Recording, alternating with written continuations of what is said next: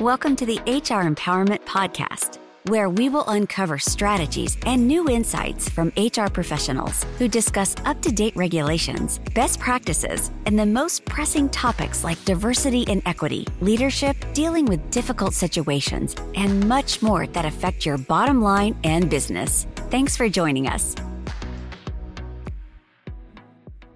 Hey everybody, welcome back. It is Wendy Sellers here, the HR lady. Today we are here with a very special guest, Barry Ackerman. Hey, Barry. Hey, Wendy.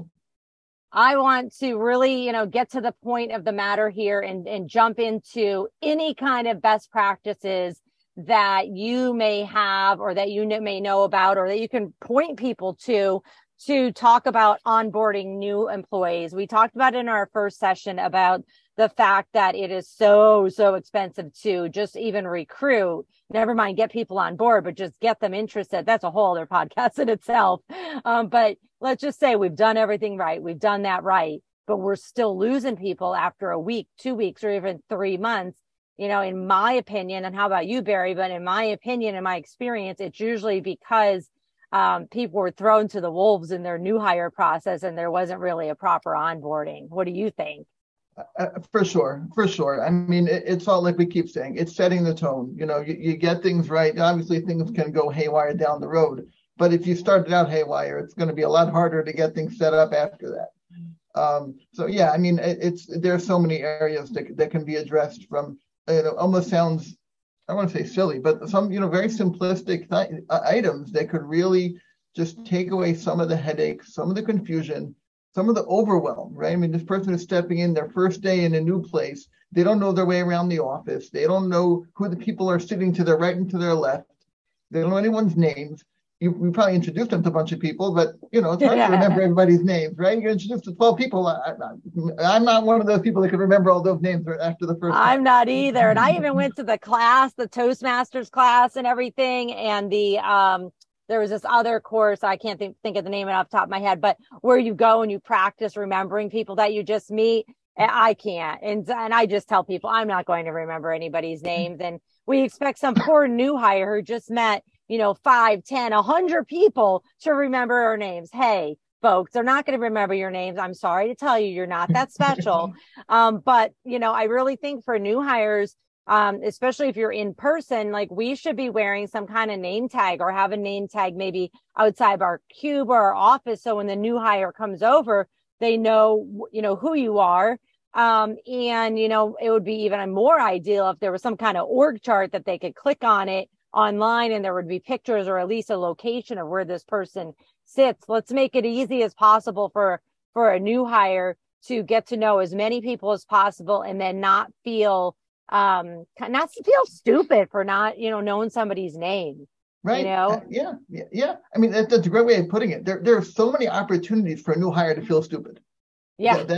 There's so many opportunities. I mean, I had it. I walked into a new job on my first day and I was excited. I got there about 10 minutes early, about 10 minutes before 9 o'clock. And the receptionist was there, but wouldn't let me in because he didn't know who I was. And the person that I gave the name of my manager, he wasn't there yet. He said, okay, you got to wait. So I stood there waiting. It was like a weird kind of entranceway. There was nowhere to sit. It was a small cramped thing between the elevator and the front. It was really awkward. And I'm just standing there as people are filing in to start their day. And I'm standing there, kind of trying to stay out of the way and not, like you say, not feel stupid, but I felt pretty stupid until that manager came 20 minutes later. So I'll tell you one tip that I tell people, when you hire someone, tell them the first day you show up at 10 o'clock. Not 9. I love it.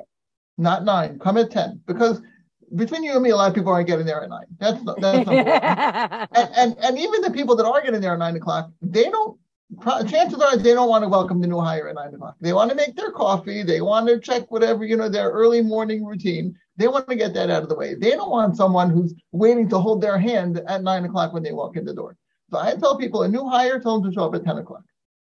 Yeah, that's actually a really good idea. I mean, it's not going to work for every industry, but I think for most it will. And the other thing is, to kind of carry on that same thing, I have so many companies that say like, oh yeah, we did orientation. And it was like, 40 minutes into the first day. And I'm like, no, you did new hire paperwork, dude.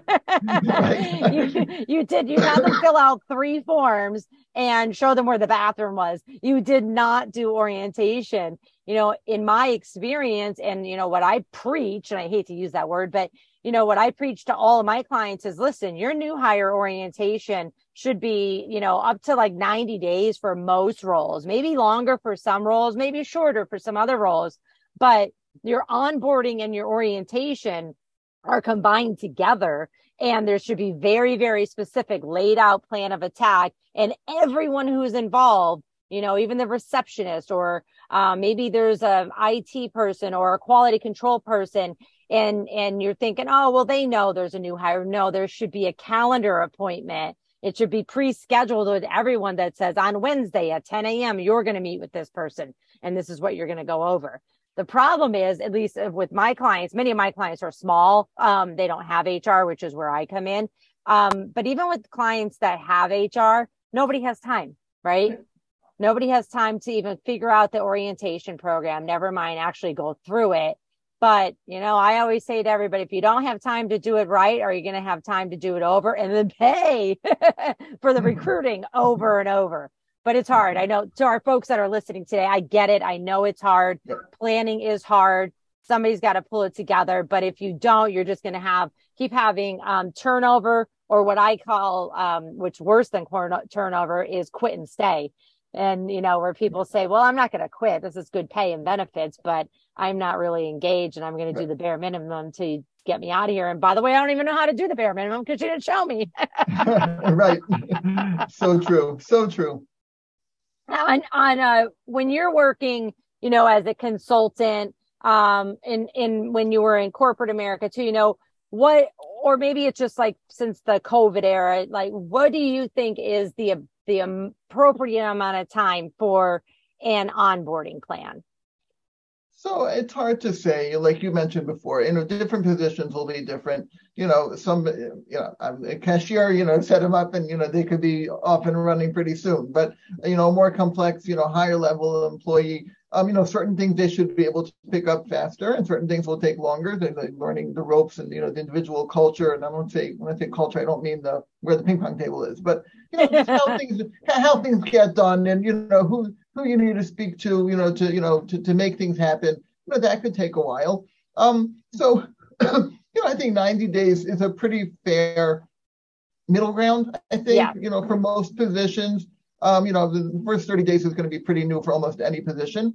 60 to 90 for most positions is probably a fair starting point.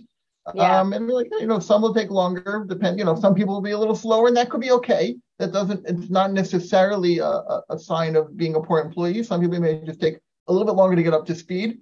And some can be a little quicker. And obviously some positions are more involved than others. But I would say 60 to 90 is probably a fair estimate to start with. Yeah, I'm right there with you. And it just depends on the position, the industry, the person's experience, things like that. All right, we're going to be right back for our third session of this podcast series. We'll be back in a minute. Thank you for joining the HR Empowerment Podcast, brought to you by Aurora Training Advantage. We hope you've gained new insight and strategies to navigate the HR profession. We look forward to you joining us again on the HR Empowerment Podcast.